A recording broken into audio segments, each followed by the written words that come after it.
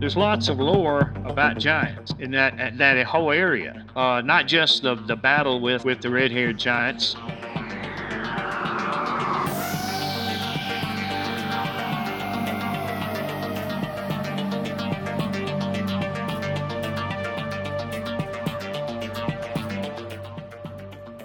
Hey, you guys, this is Brandon here. Welcome to another episode of Unrefined Podcast, man. We have a treat for you today.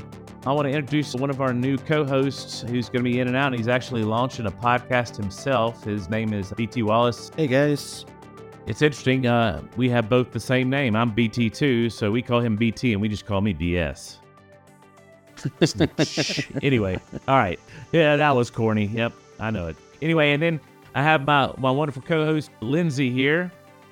How you doing, Lindsay? Hey, guys. Doing great. We're really excited to have MK Davis back with us today to talk about a subject he hit on a little bit last time he was here, but is going to go into hopefully more detail this time. How you doing, MK? I'm good. How are you, Lynn? Great. It's good to have you back. Any big guy sightings or anything interesting on the Bigfoot front lately? Yeah, I mean, there's a couple things on the national front. You know, there's been these train riders that took a phone video of a Bigfoot off in the distance, walking. You know, you probably seen it. Yeah. Yeah, it was cool. It's I don't think anybody's been able to prove one way or another with it, but Yeah. Cool. We'll put it on your camera. You can figure it out. It's getting harder and harder. Is it? That's new technologies, AI technologies and stuff. People. We don't fake anything. Deep fake stuff. Just about. And it's about you know a time period where it's gonna get just very, very difficult to discriminate. Yeah, it's one of those times when I wish analog was still in. Because what's happened, I don't know if you know about this, MK, we're even in the podcast world. A lot of these apps are warning us that we need to be careful with our voices because people can take our voices off the podcast and use them. So, yeah, it's getting really scary out there. Yep. Deep fake stuff. Yep. So, we're going to dive into our topic today. We talked with you last time, about the big guy, and it was awesome, and about all those cool stories you have. Today, we want to touch in your wheelhouse about the Lovelock Cave and the red-haired giants, and basically anything hands-on about the Nephilim and your experiences with that. And we are ready to hear some awesome stories. So, where do you want to start? You want to start with Lovelock Cave, MK? That sounds good to me. Yes, sir. That sounds good. So tell us what led you there, what got you involved in that whole experience. Well, my forte, my opus, has been the Patterson Bigfoot film. Mm-hmm. And after you've spent enough years to where you're fairly well convinced that it is an authentic film, then, you begin to ask those questions like, what is it? What's the nature of it?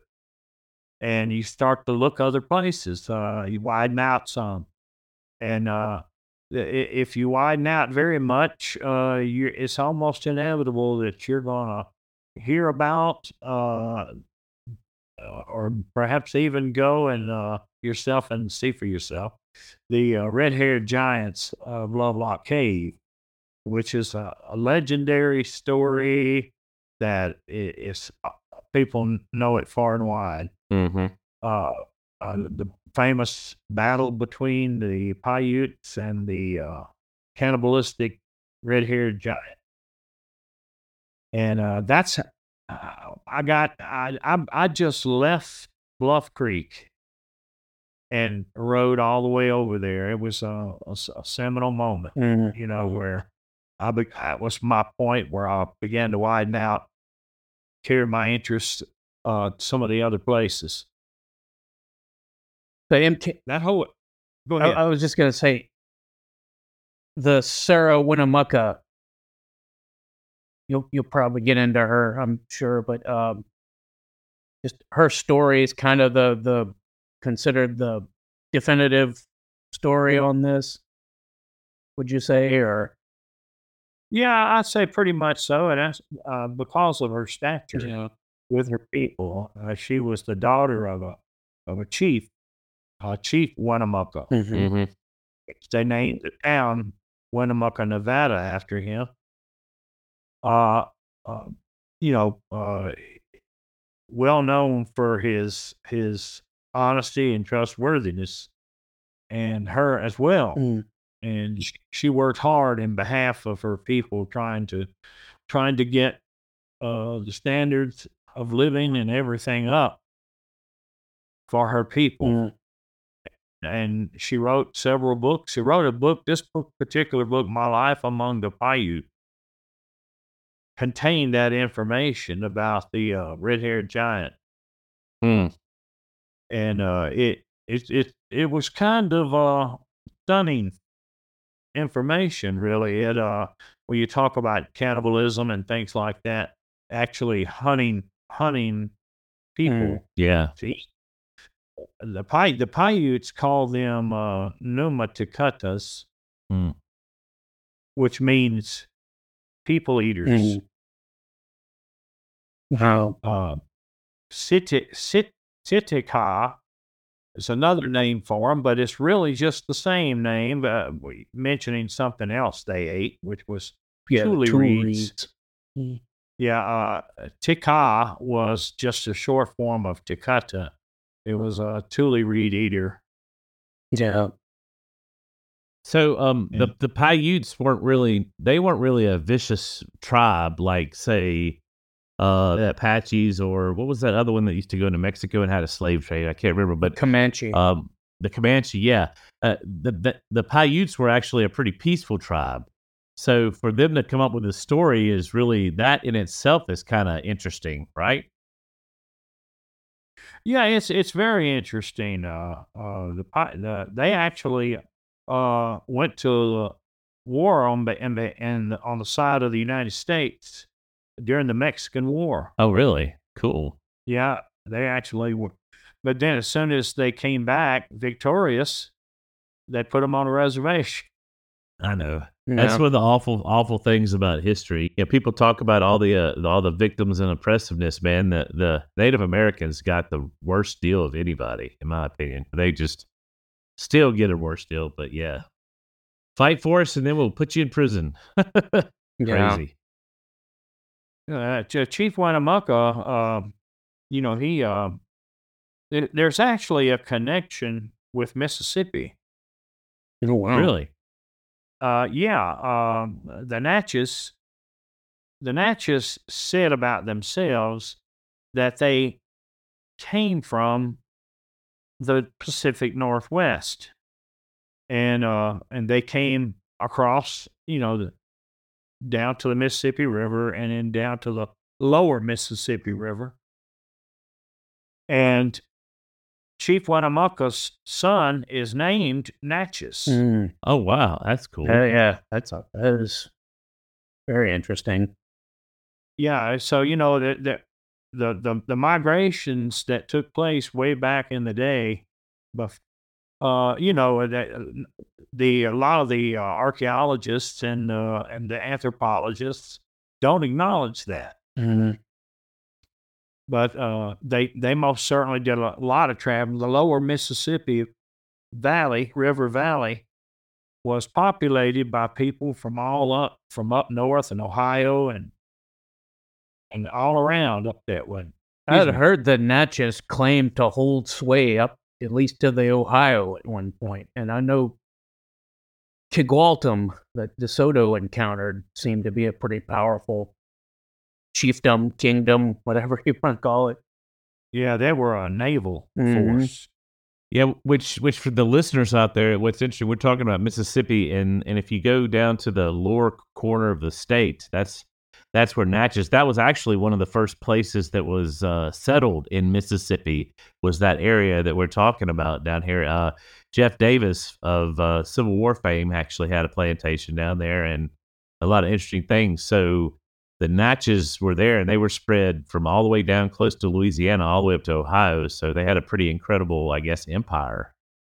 Well, it's interesting too that the Natchez, Mississippi, has the very first published report of a Bigfoot. Oh, wow. This was back in when I forgot, was it the early 1700s? Yeah. It's when the French were in there. Frenchmen logged it into their logbook that they had been attacked a couple of times in camp by this. He called it a beast or something like a beast. The description fit the description of a Bigfoot, but it terrorized them for a good while. Yeah. Ran off with large animals, like sheep. It's kind of like the story that happened up in Mount St. Helens and the Monkey Men. Mm. So that Natchez this would be the third year they've had this Bigfoot birthday bash. Mm. Wow. Nice. I had no Which is idea. Well, what's so cool about it and crazy at the same time is when you think Bigfoot, you immediately think up where BT is up in Oregon and Washington, the Pacific Northwest, or maybe in Tennessee in the Appalachians, but never South Mississippi. Yeah, there's a lot of wilderness. Well, I down think that's there. because Yeah. they call You know, it skunk ape down there, isn't it? Well, no, you- there's a difference. maybe. Yeah, go ahead. No, I was going to say, MK, there's a difference between skunk apes and Bigfoot, right? Well, I mean, people argue that. I really don't know for sure, but if some of the photos that I've seen are real, I'd say yes, there is. Mm. Mm. It's you don't have a lot to go on. The evidence is not something where you can reconstruct a whole bunch of history or a whole bunch of anatomy. But there's a few photos that seem to be real, and if they are, then you're looking at something that's different down in the swamp. They got to certainly have a different foot. Really? Yeah. Do they look different? I mean, and obviously they smell bad, but so do Bigfoot sometimes. So, Well, they can get out on all fours, man. Perhaps even prefer all four. Well, what's the Oh, they're- difference in the foot? The foot has long toes like fingers. Ooh. It's a grasping foot. So they're possibly climbers, would you think? Maybe, or Yeah, I would say so. Down in Honey Island, he said the first time they saw this thing, they thought it was a pig. wow, that's crazy. It was facing away from It's a them, big body shape difference. and it was down on all fours, and then it stood up and turned around and faced them, and they saw it had these huge eyes and a kind of a mane around the outside of the head. Mm. And when it ran off on 2, not 4. Mhm. And when they went over there to look at the tracks, they saw where it had come down out of a tree and had scratched the tree coming down. Okay. Yeah, So there goes the grasping type of foot. yeah. All right, well, let's get back on. We chased a rabbit here. Let's get back on our trail with the Nephilim in Lovelock Cave. I mean, you had had experience and I definitely have heard of the Nephilim and all that kind of stuff. So when you went to Lovelock Cave and out there, what were you expecting when you went out there? And then what did you find that surprised you? Well, you didn't really know what to expect, but there's nothing like being there, to get insights. I know that all that bat guano that they took out of there, Yeah.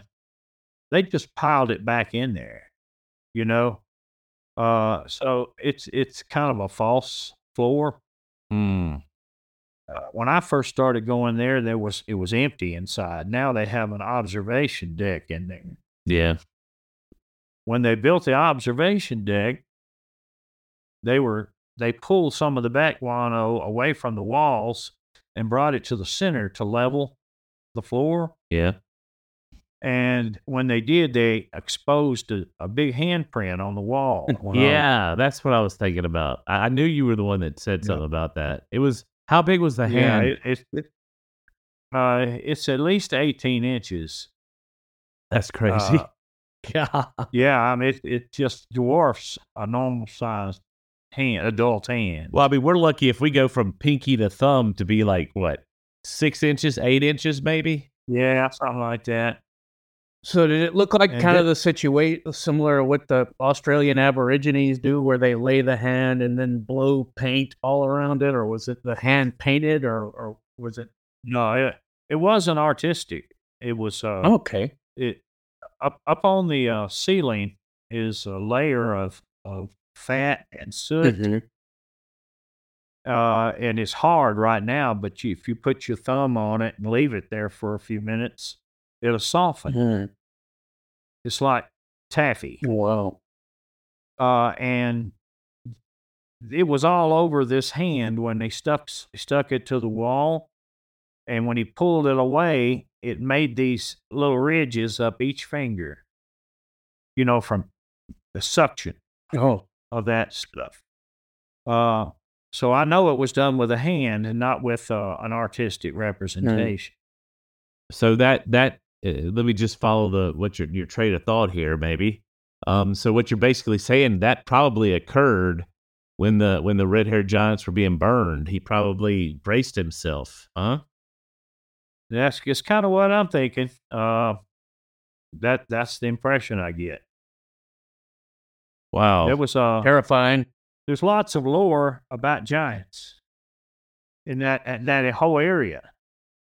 Not just the battle with the red-haired giants, but also in other incidents.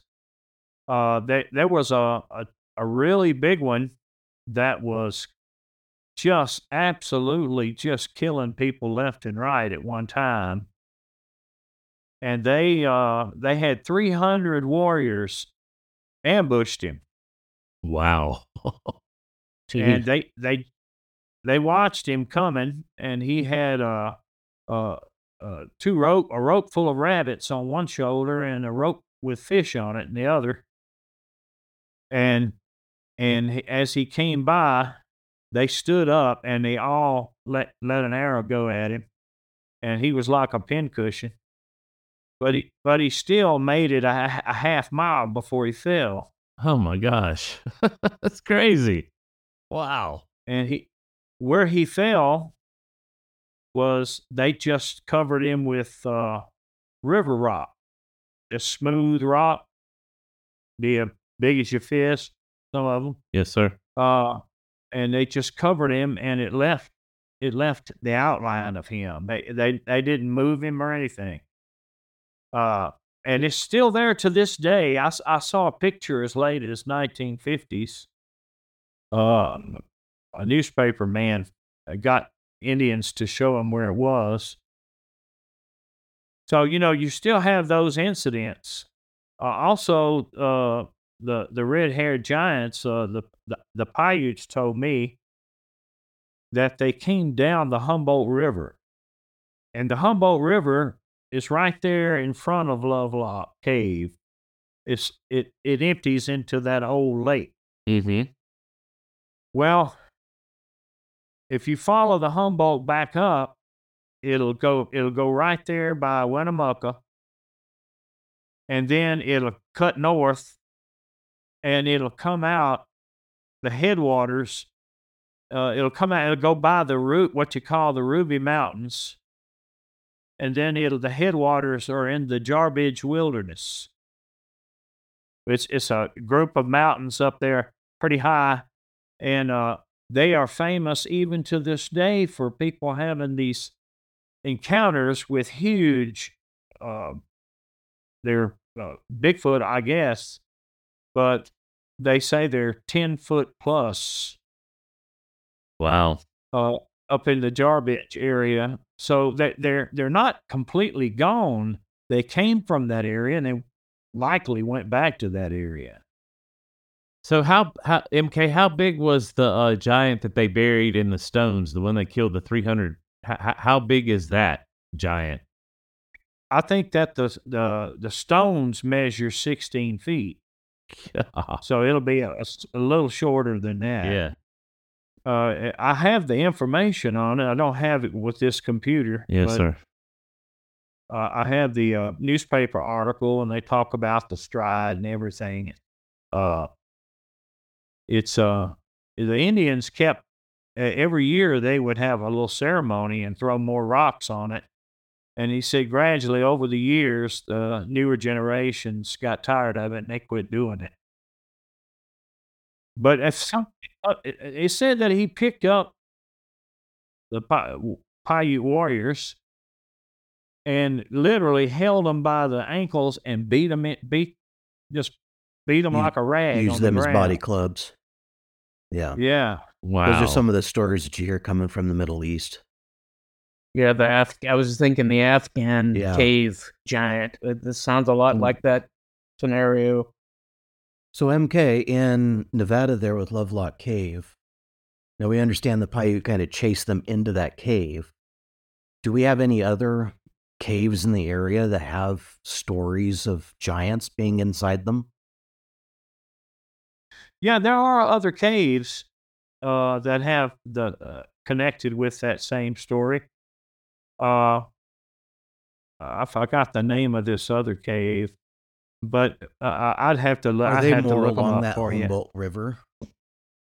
They pretty much And- are. Yeah, they're within 5 miles. That would seem like a You know. MO. And Yeah. it seems to originate almost coming from southeastern Oregon as well.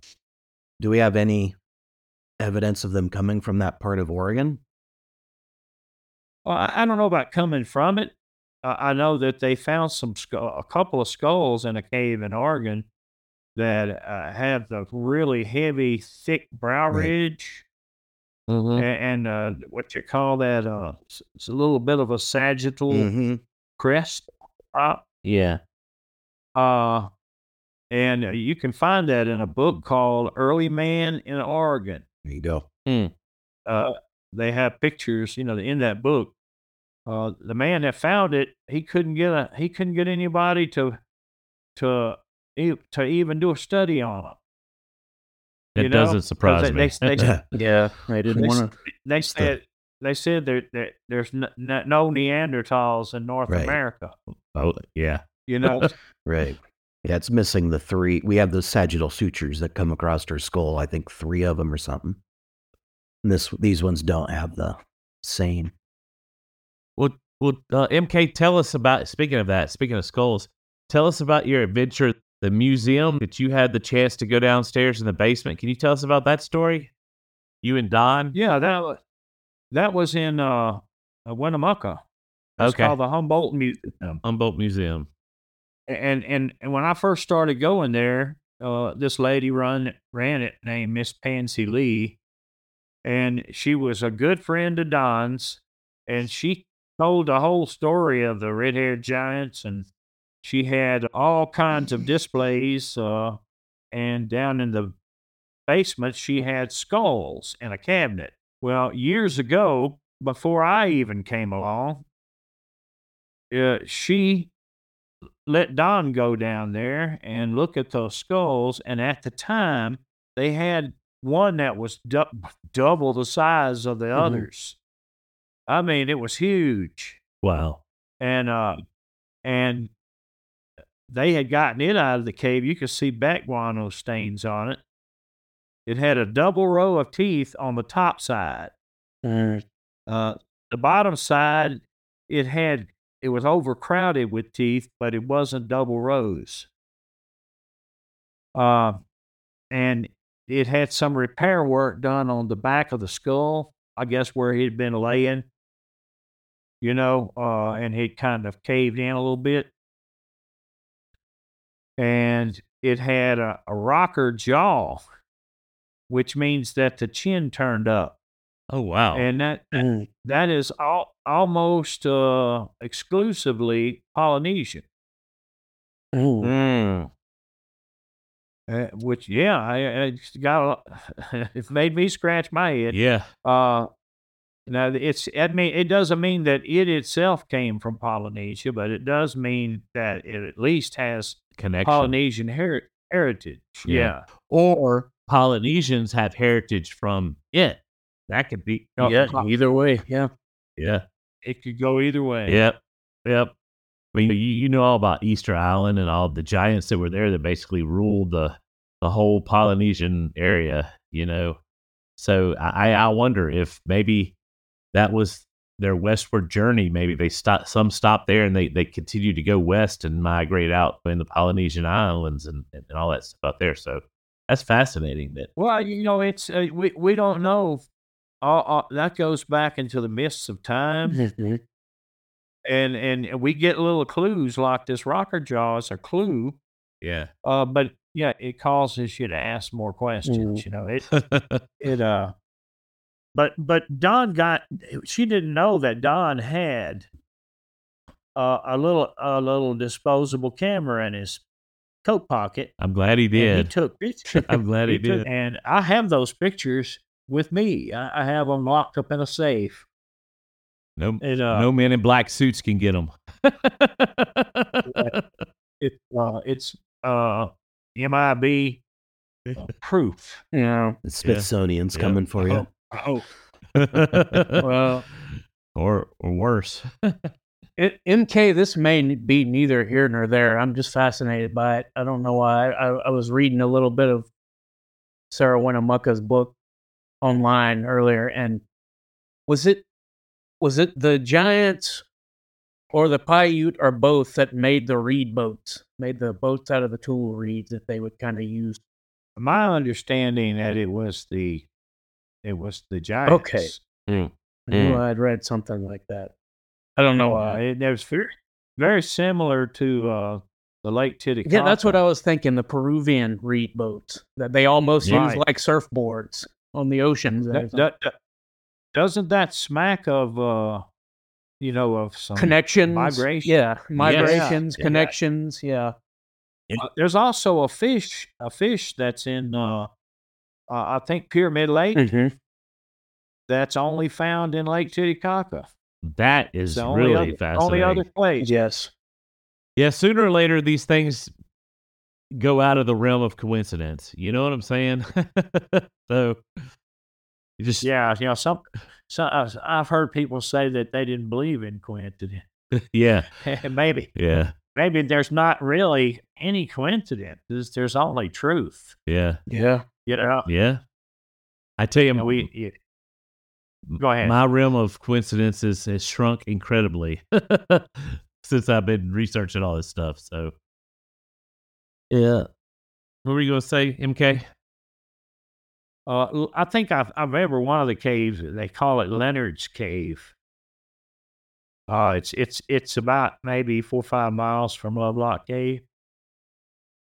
There was also some camps, Paiute camps that were out there in the basin. In the 60s, the University of California went out there and was doing some excavations work out there in a Paiute camp. And they piled all their dirt up in a berm, just a big pile of dirt. They used a backhoe. Imagine how tender that was. And the next year, when they came, it had done rained some, and exposed a skull that was in that berm. They'd scooped it up and dumped it with the dirt. And this skull is so unusual. You should see it.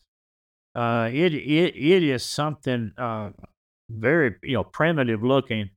It's got like a prognathous face, with the teeth jutting out. It's got a bony ridge along the base of the neck. Like if it were fleshed out, it wouldn't have any neck. It would look like it had a head sitting on the shoulders. Wow.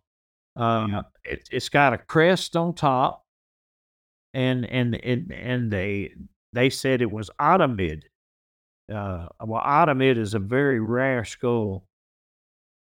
It's the arrangement of the sutures and stuff. There's only a few cultures that had what you call an Ottoman skull, and most of those were down in Peru and South America. They say that the Caracawas that lived on the coast of Texas that were Ottoman skull, but they were known to be giants. The Caracawas were they 7 feet was real common. Yeah. Wow. Wow. You say a crest, so I'm thinking something like a mohawk almost going up the middle. Or It's a ridge. A yeah. ridge. Yeah. Wow. That's So fascinating. we're assuming it was some kind of hominid then. Well, they didn't find it in the camp, the Paiute camp. They found it outside the camp. And just the skull. Yeah. Well, you don't know because they're scooping it up Fair with enough. a backhoe. Yeah. So I went and located the old dig, and it's sitting there just like the day they walked off from it. And there were bones laying all around that thing. Oh, wow. I picked one up. It's a real large vertebrae, which is I can show that to you if y'all can y'all see me, we can or see is you. that Yeah. Yes, sir. Yeah. Yeah, we can just see it. fine. Yeah. Oh, wow. Here we Yeah, go. for our listeners, he is holding up an extremely large vertebrae. Yeah. and also found Indian corn cobs. They're probably 1,000 years But old. we do understand that the Paiute had groups of individuals who did practice skull worship. I mean, there were skull cults in the Paiute people. Really, I didn't know that either. Cool. And That's at least there's rituals associated with the skull. I mean, Like I said, we don't really know half Mm-mm. of it. no, a lot of it's just lost to time. It's just lost to time. yeah, but what's interesting is we can begin to put pieces together through the archaeology, through what we find, but also just through the stories and the oral the- traditions. the oral traditions, and and even through the Bible, and we can use that a lot to piece a lot of that together to get the nature of a lot of this kind of stuff. So And that's the whole it's- thing it's is all really- we have is a lot of these oral traditions, because it's like you ask the scientific community about the giants in Lovelock Cave and all you're going to get is stonewalled. Yeah. Well, it disproves their narrative. I mean, in my opinion. So Might open up one. Well, I really, Past. I know that they weren't considered to be normal. The Indians didn't see them as neighbors. mm, They were you were in a constant threat. So, yeah, like the big guy that they put 300 arrows in. I'd imagine anything that's hunting down humans is going to be a problem for humans. absolutely. Right. Yeah. They had to do something. That was the whole point. Yeah. You or either go out of existence your own self. Yeah. Right. Well, let me ask you, MK, and this relates sort of to what we're talking about, but I just want your opinion. You can speculate, and we'll say it's speculation, but I just want your opinion. Do you think that a lot of the mounds, or majority of the mounds that are in the United States, are that they're, if you go deeper into them, are not just Native American? That's a good question. There's lots of indications that there's influences, at least influences, from faraway places. There's a lot of if you go to the Moundville site there in Alabama, a lot of their copper is indicative of Egyptian. Wow. As well as their beliefs. That when they die, they get in a boat and they sail the Milky Way, toward the sun. Very similar. And so, I don't think it's an accident, is what I'm saying. Yeah. And I think no one's going to recommend tearing up a mound, but Yeah. if you you go to the center of the mound, below the mound, that's where the king's chamber is. Yeah. In the I pyramid. wonder if they use like LiDAR or whatever on some of these mounds. If I don't know how much detail you could get from that, but it would be something more than what we have now. I don't know. Well, yeah, I'm sure how deep LiDAR goes. You know, everything's getting cheaper and not and shrinking in size, and they even have LiDAR now that you can fly on a drone. Oh wow. Yeah, so you can do your own LiDAR. which is great because there's a lot of reticence among scientists to even go this because they consider what we're talking about so absurd they won't even do experiments on it. Yeah. So Well, speaking of Well, which, I mean- MK, I'm sorry. Go ahead. Yeah, go I was ahead. just going to ask you, since I live in not far from them, but the Jaketown Mounds. I know you can't just go; it's private property. Have you flown drones over that before, or Well, I have, but it's so grown Yeah. up. It's so grown up that it's hard. yeah? I've actually just went in there and climbed up on top of it. Oh wow.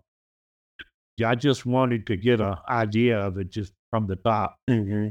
I don't even know who owns it, but Yeah. I didn't hurt anything, and I came right back down. Mm. The Jaketown Mound is so old that a significant part of it is underground. It's connected wow. with that Poverty Point culture. Apparently. Yeah, it's very old. A friend of mine, he did some track hoe work out there, and he wasn't on the mound, but he was not far from it.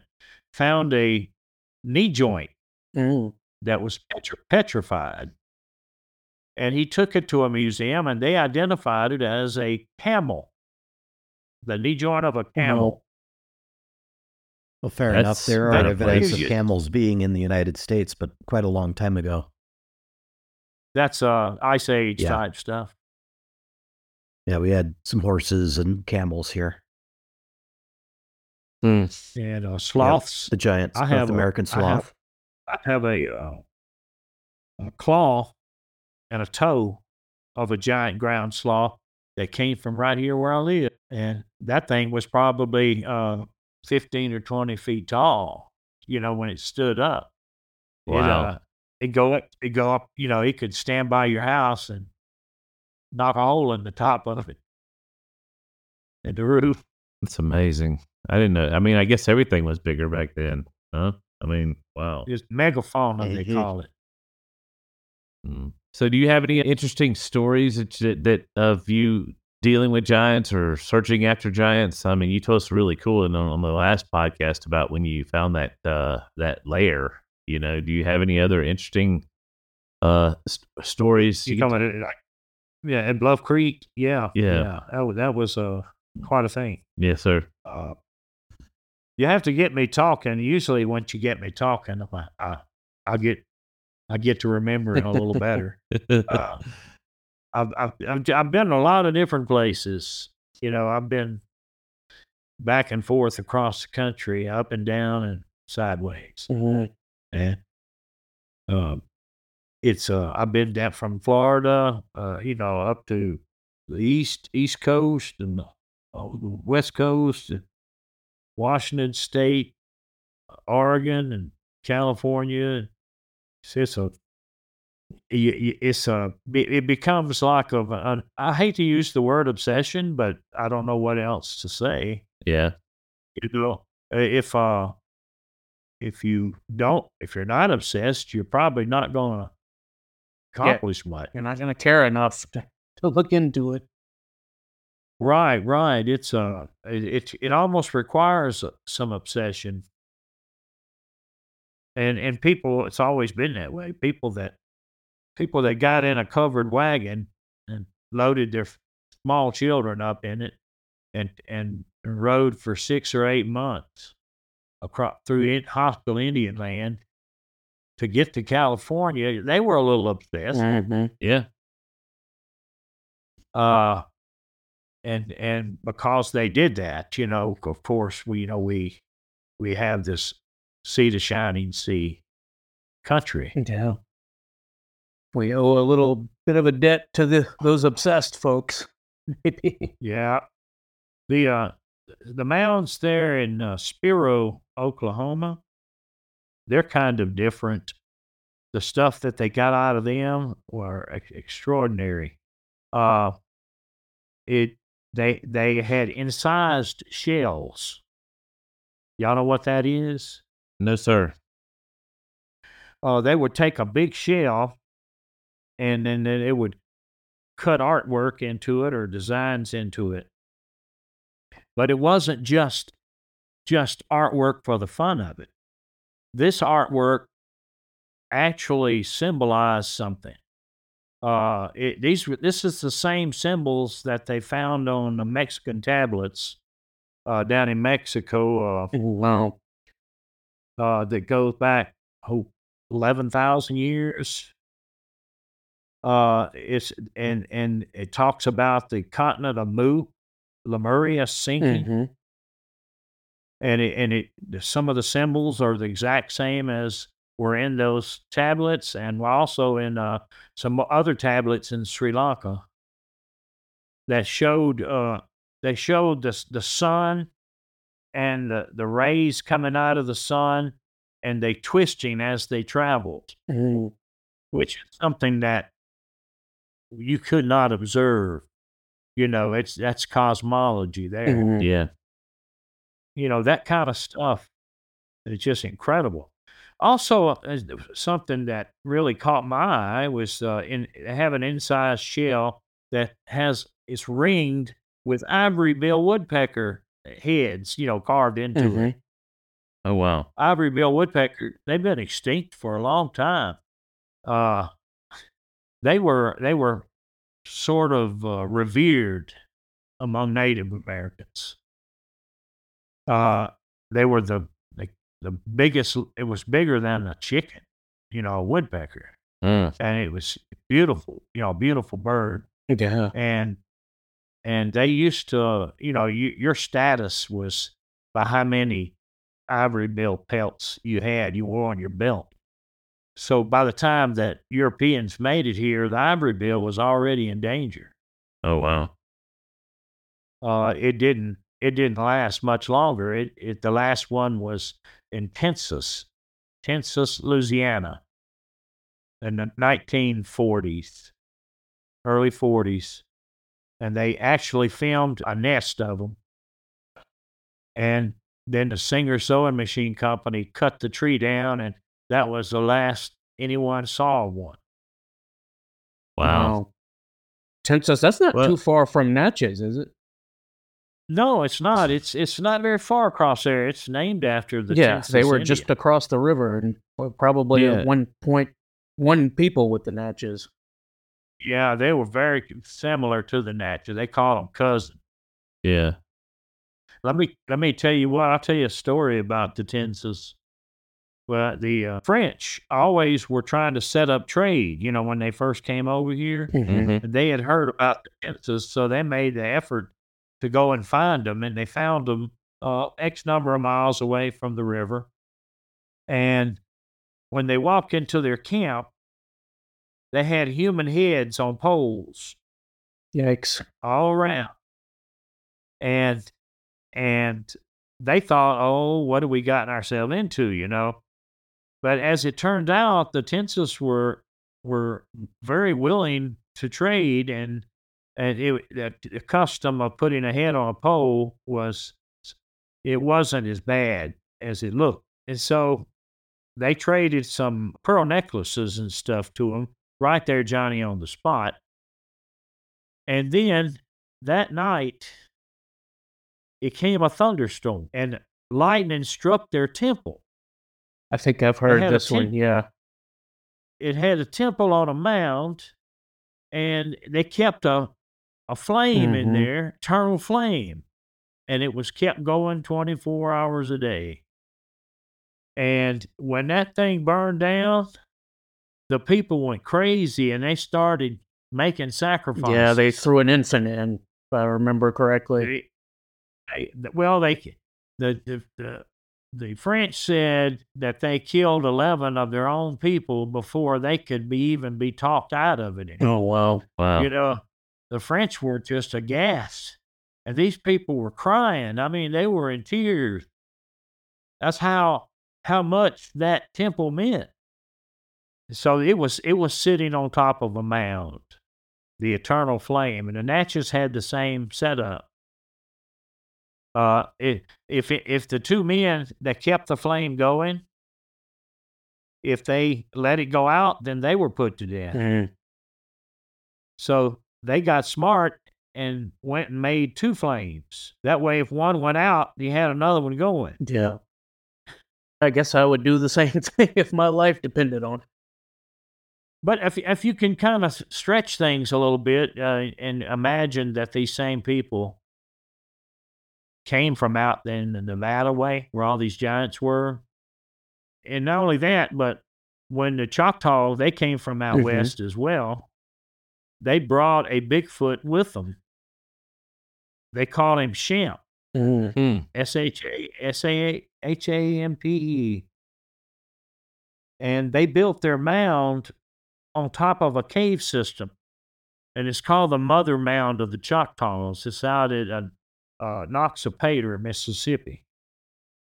And there, that cave system is there because it was an ancient meteor impact crater. And they say that they survived a catastrophe by going down into that cave system.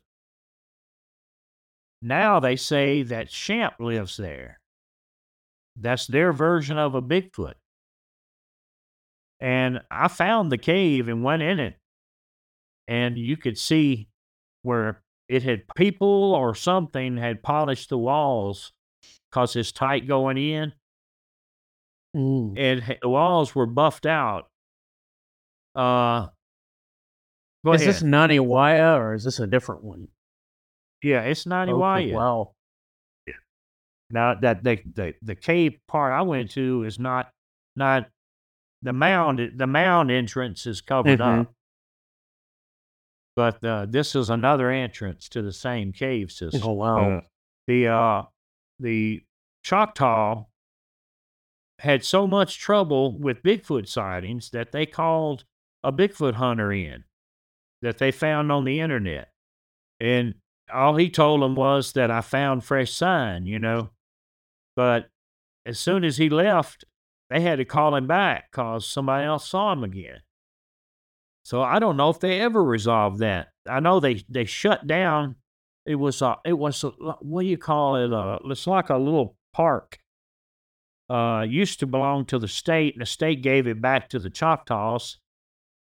And the Choctaws shut it down because of this Bigfoot flap. Wow. And they put a lock on it, and nobody's allowed to go back in there. This is Noxapater? Yeah. Okay. Wow. Champ is bad. I mean, bad to the bone. What they say is true, Yeah. that he'll eat you. He's cannibalist. Oh, okay. Now it makes sense. I was about to ask you, usually Native Americans are so all about the environment, which is a good thing, and want to coexist with what's out there. So I'm like wondering what's so bad about this Bigfoot, but you just explained that for me. He said that they said that he followed them from out west. I don't know what that entails. How many years? How many whether years they- ago was that? I mean, how many years ago would that be? Like, It was a lot of years ago because they'd been here a long Mhm. time. huh? They said that they carried the bones of their ancestors, and they stopped there. That's where the shaman told them to build a mound, and they put the bones of their ancestors in that mound and built over it. And they also covered up.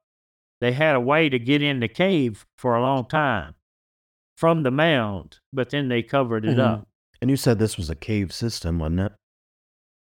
Right, it's a cave system. It's fractured rock from an impact. And don't the Choctaw have a creation story about coming up from the earth? Yeah, that's part of it. They said they survived a catastrophe Something on by by entering that the heat of cave, the sun or fire from the sun, wasn't it? something like that. Yeah. Well, it's funny how all these pieces just kind of seem to fit together. Just all these different stories. They're just it fascinates me. How one culture could know something about it that another culture knows without any kind of connection, really, at all. Yeah, well, it seems like you're going circling out too far, and then next thing you know, you're back in again, and you've connected some dots. That it's well worth the effort to look into all the crooks and crannies, turn over rocks, and look under them. Yeah, I still can't get over the fish that was what lake was that? Lake Titicaca? Down in Titicaca. Yeah, Peru. Titicaca. And then Is it's that down in Peru, or, right? or is that Argentina? Okay. Yeah, it's Bolivia actually. I think. Yeah. But it's the same kind of fish that was up here in the United States somewhere that they found down Right, there. Yeah, right, yeah. right. It's That's in that in the Pyramid Lake. yeah, yeah. Normally you'd assume some kind of speciation, but it's literally the same No. fish. We're not talking about a different kind of beak like finch. So it's like Yeah. the same fish. Yeah. Well, they say that Lake Titicaca has seahorses. Oh wow. Like big ones, not tiny And ones. well, it's the highest lake in the Right. world. And, how do you get a seahorse? Yeah. Yeah, or seahorses are primarily saltwater too, That's right? right. I mean, Yeah, they are. so that They would be a are. freshwater seahorse. That's fascinating too. Well, I'll give you an example. When I was out around Death Valley, they have a place there called Devil's Hole, and you can go down in it, and it's got this clear water and a space between the rocks. And if you put on a diving suit, you go down in there, uh, it opens up, and they happened to be standing there when the water suddenly just erupted and splashed way up on the far wall, and it was in response to an earthquake 400 miles away. Oh wow. Okay. That's how far that water system went, Pretty interconnected. and probably farther than that. They say that they could see, they put up a measuring tape where they could measure the splash. They said that it shook that Devil's Hole. The earthquake in Japan shook it. That's amazing. Weird. Yeah. Well, I mean, Well, there's a little fish living there that don't live anywhere else in the world. They're little, I got the name of them. Little blind fish living down in Devil's Hole. yeah, see, that reminds me of the I don't know what to call it. I don't know whether to call it a conspiracy or a urban myth or the truth or whatever, that there's aqueducts supposedly in the center of the United States. Have you heard about that, MK? The cave system that goes between like the Midwestern states. Have you ever heard of such? Yeah, I have heard that. As a matter of fact, they say that the United States used to have a submarine that would go down in Lake Walker, Nevada, and come out in the ocean, Pacific Ocean. going up in the Pacific Ocean, going under the mountain. Wow. Yeah, Because they won't ever tell you if that's true or not. Oh yeah, yeah. Yeah. I mean, we're talking about stuff that I know one tells thing. true or not. I've never seen a soul on that lake ever. I've never seen anybody standing around or throwing a fishing rod. It's absolutely just devoid of people. Huh. So for whatever reason, That's bizarre. That's and bizarre. then they have Hawthorne, Nevada, which has almost all of the ammunition the United States has in bunkers. And that's just a short hop from that Walker's Lake. You know, it's like it's all a complex. Mm-hmm. That we don't know half of it. That's for sure. No, you're right. You're right. I mean, I'm not even going to go down the rabbit trail of deep underground military bases and all that kind of stuff. But yeah, we don't know. We don't know half of it. We do know, though, going back to the Giants, we do know that they have whoever they is, whoever they are. Yeah, they have a keen interest in giant bones, which is fascinating to me. So Yeah, it's like we don't know, and you're not allowed to ask. That's the problem. Well, if you go around Pyramid Lake, there's a little town called Nixon. And if you go past Nixon just a little bit on the highway there up on the bluff, there's some ruins. And on those ruins, there's petroglyphs. And the petroglyphs are kind of packed into what you call tufa. It's very, very old formations that form in shallow water. You know, it's like a concretion. mm-hmm. And on that front of that rock is Egyptian hieroglyphs. Oh wow! Right. And they actually say the name Ramses Interesting. in Egyptian hieroglyphs. They're the oldest hieroglyphs in North America. They're 10,500 years old. Yeah, interesting connection there. Yeah, very interesting connection. Well, that's like I heard somewhere that they found up in New England, somewhere or up further even from that in the Northeast, a Phoenician stuff up there, Phoenician archaeological stuff, or was it a stone or it was something? Any of you guys know about that? Heard about that? I had not heard about that one.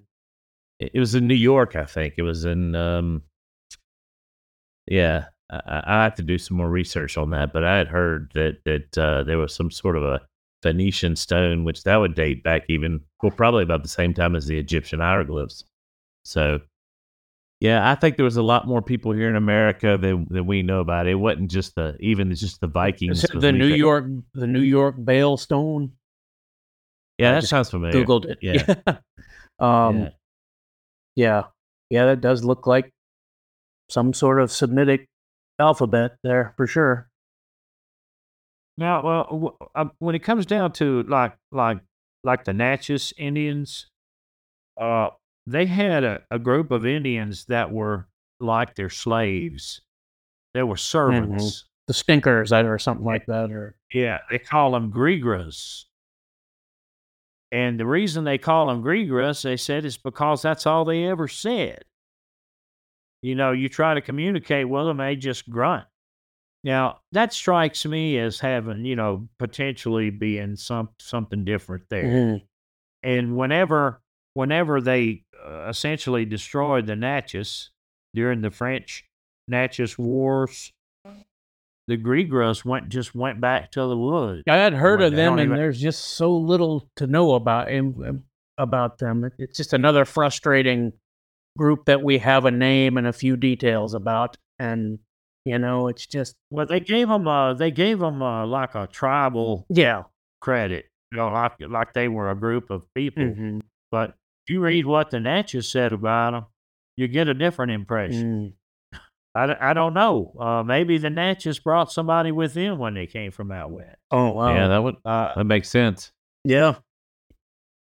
And so, where are they now? That's what I want to know. Where they just disappeared into the woods. Yeah. Well, that reminds me of like the wild men up in Appalachia. You wonder how many there's these groups.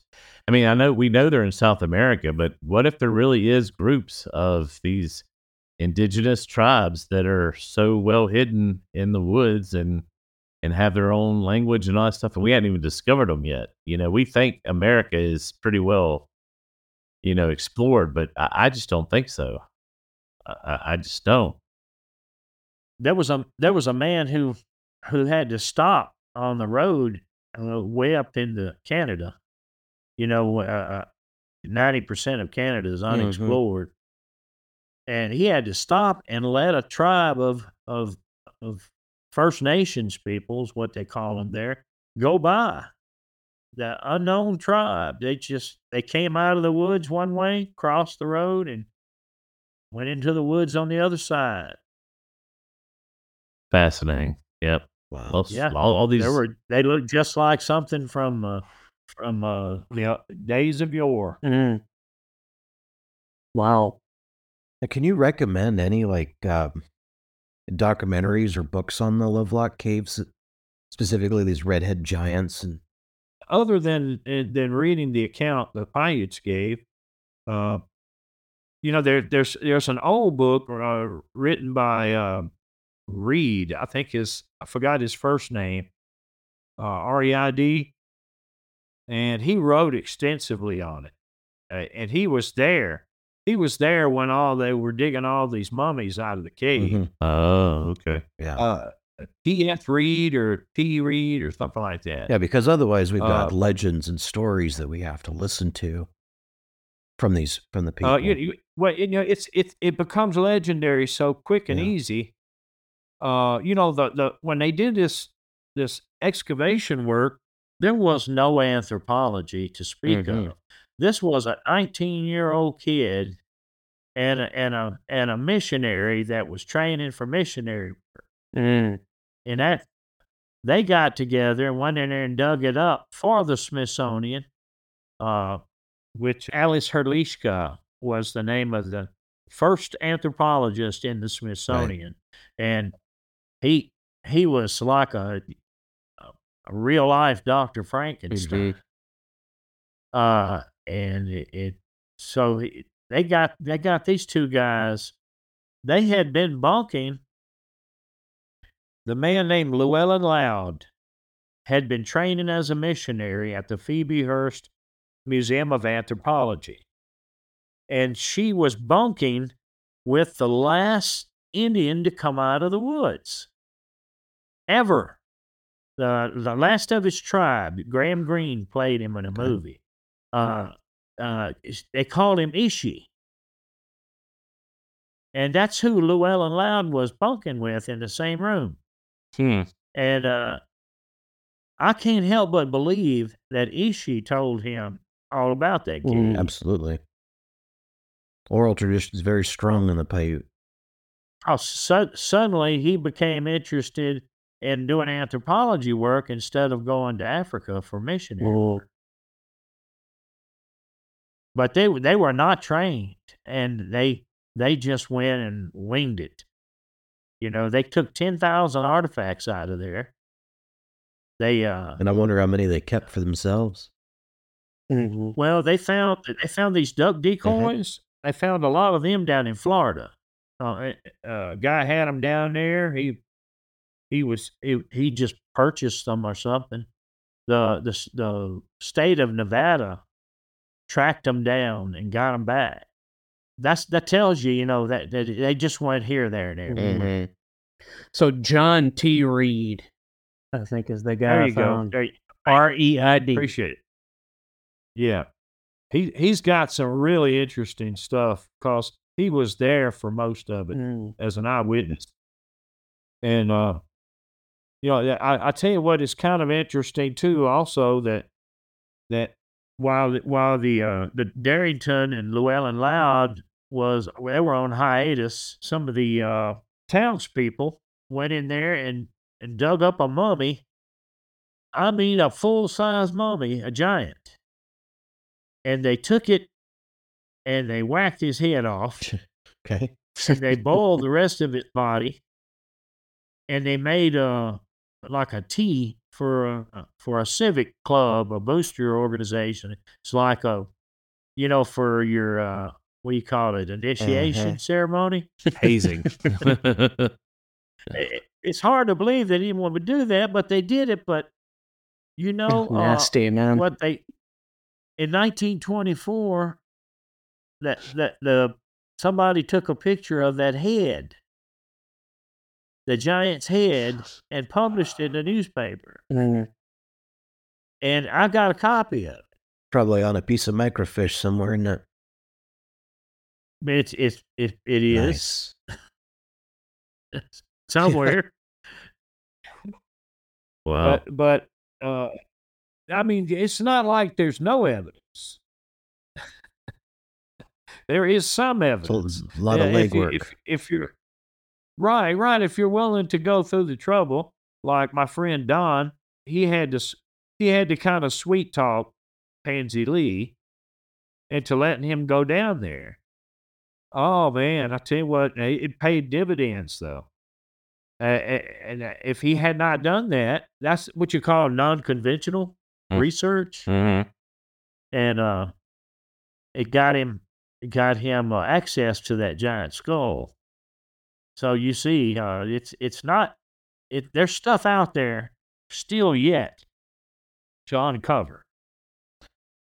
Yeah, I wish you would have got a picture of that really big skull you were talking about. That would have been really cool. Oh, I did. Oh, you I did? do have pictures. Oh, okay. Yeah. Yeah.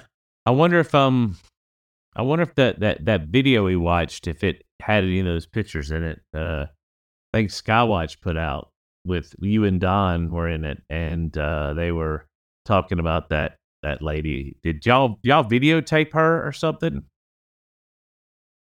Oh, I have pictures when I went in there. I don't have her on video, but I got still pictures. Okay. I mean, that's what it is.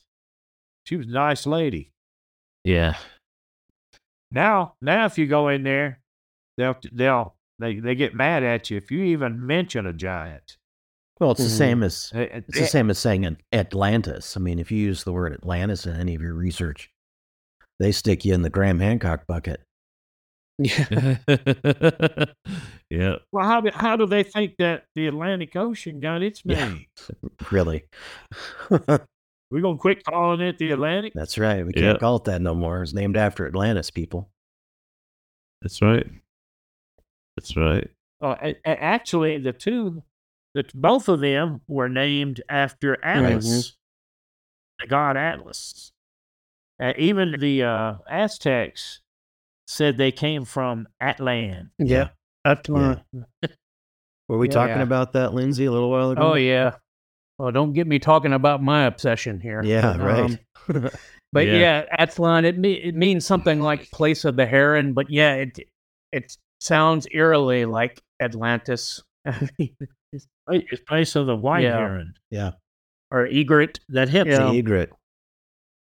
Well, it helps you narrow it down some. Yeah. It's Possibly. almost like that bird in Egypt that's everywhere. An The ibis. ibis. It's a nuisance bird, I guess, there now. That's the symbol of It Thoth, is. the scribe. They have ibises here. Yeah, they have a couple in I the see Oregon 'em. Zoo.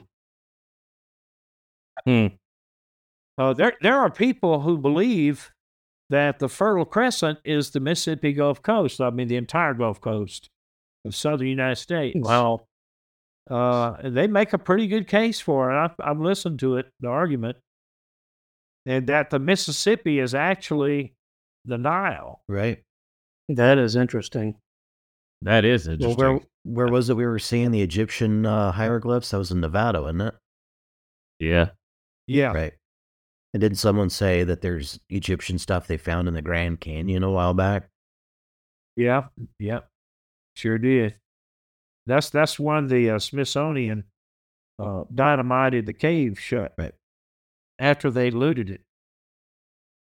And we have the indigenous peoples' stories about individuals that were pretty much textbook Egyptian. There's also some other Egyptian sites around North America, Mm-hmm. and other continents as well. Australia's got some. Wow. Yeah. Those people, you see that big boat they had buried by the pyramid. Mhm. They found it in. That thing was seaworthy. Right. And they didn't make it for nothing. Ocean worthy, not just cruising around the Mediterranean. Right. It'd take you across. Wow. That's fascinating. Yeah. Yeah, we're talking about ocean going boats. Yeah. Yeah. Yeah. If Thor Heyerdahl can make it in a reed boat, Mhm. you know that thing. Fair enough. Yeah, true. So let me ask you this. This is like a $10,000 question. And if you don't want to answer it, MK, I totally get you. But so what is your like cosmology or speculation or origin of the Nephilim and how that came about? I accept what the Bible says about them. Okay. You know, I don't think that the Bible tells us everything there is Right. to know, but you know, it's not necessary to fill in all, you know, all the gaps. God has a book of instructions, but you know, it's not going to be the complete mind of God. Mhm. You know, who could ever know His mind completely? Yeah. It's just to get you by. Mhm. Yeah. It's says that they came from the fallen ones that came to the earth and inhabited with women. I believe that to be true. Yeah. But their source, we don't know or fully understand the other places. You Mm. know, Yes, sir. heavenly and what kind of uh, life forms that live there. Right. They're apparently they're able to construct a body in an impromptu way. That's pretty powerful. Yeah. That's very, very powerful. So Yeah. what do you think about people out there who talk about the connection between the Nephilim and the Bigfoot? Do you think there's a connection there, or do you think Bigfoot is more of an animal? I don't have the foggiest idea. I don't think it's an animal. Mhm. Yeah. There's too much going for Well, it. I mean, it's either, or Heidelbergensis, right? You know, there's obviously man-like creation on the earth. Adam and Eve. You would be very shocked if you could have seen Adam before he was rebuilt. He was fleshly. He was an angelic expression in the flesh. And whenever he kept requesting to become like an animal, when that was finally done for him, you get us. Mm. So we don't look anything like Adam did. Mhm. Well, I mean, he didn't have a belly button for one. Well, it was like I said, you'd probably be shocked. Well, I think MK. This is kind of what I call shade tree theology, but I think they had more use of their brains than we do. You know? Oh, maybe they didn't make wise decisions. No. There's At least not when it came to fruit. Well, you and I both know there's a big difference between being smart and being wise. Well, that's all fascinating stuff. So, MK, I'm gonna wrap up our conversation here. Look, this is fascinating. I love just hearing your stories. It was great. You know what I feel like, MK? I feel like we're sitting on the front porch and we're just like shooting the breeze. You know what I'm saying? And I love hearing these stories. Well, it's good to hear what other people have done and Well, what you've done. compare notes. Yeah. You know, it's not like y'all aren't doing anything. Believe me, having a podcast is no small thing. Yeah. I mean, that's where you go to do all your talking. Yeah. Right. You know, I just want to know so much more. And it's like every time I have you or somebody like you on our show, I just learn even more and more. Yeah, Lindsay's been around this stuff a lot longer than I have, and even BT has. And so I get my mind blown all the time. But it's like the stranger it is to me, the more likely I am to believe it now. It's really strange. So, Nice. Yeah. So, Yeah. MK, we appreciate you being on our I show. thank you. Yeah. Yeah. Thanks Appreciate for coming Times. back. Thank you. Thank you much. thanks for listening and supporting us. And remember, stay naturally supernatural.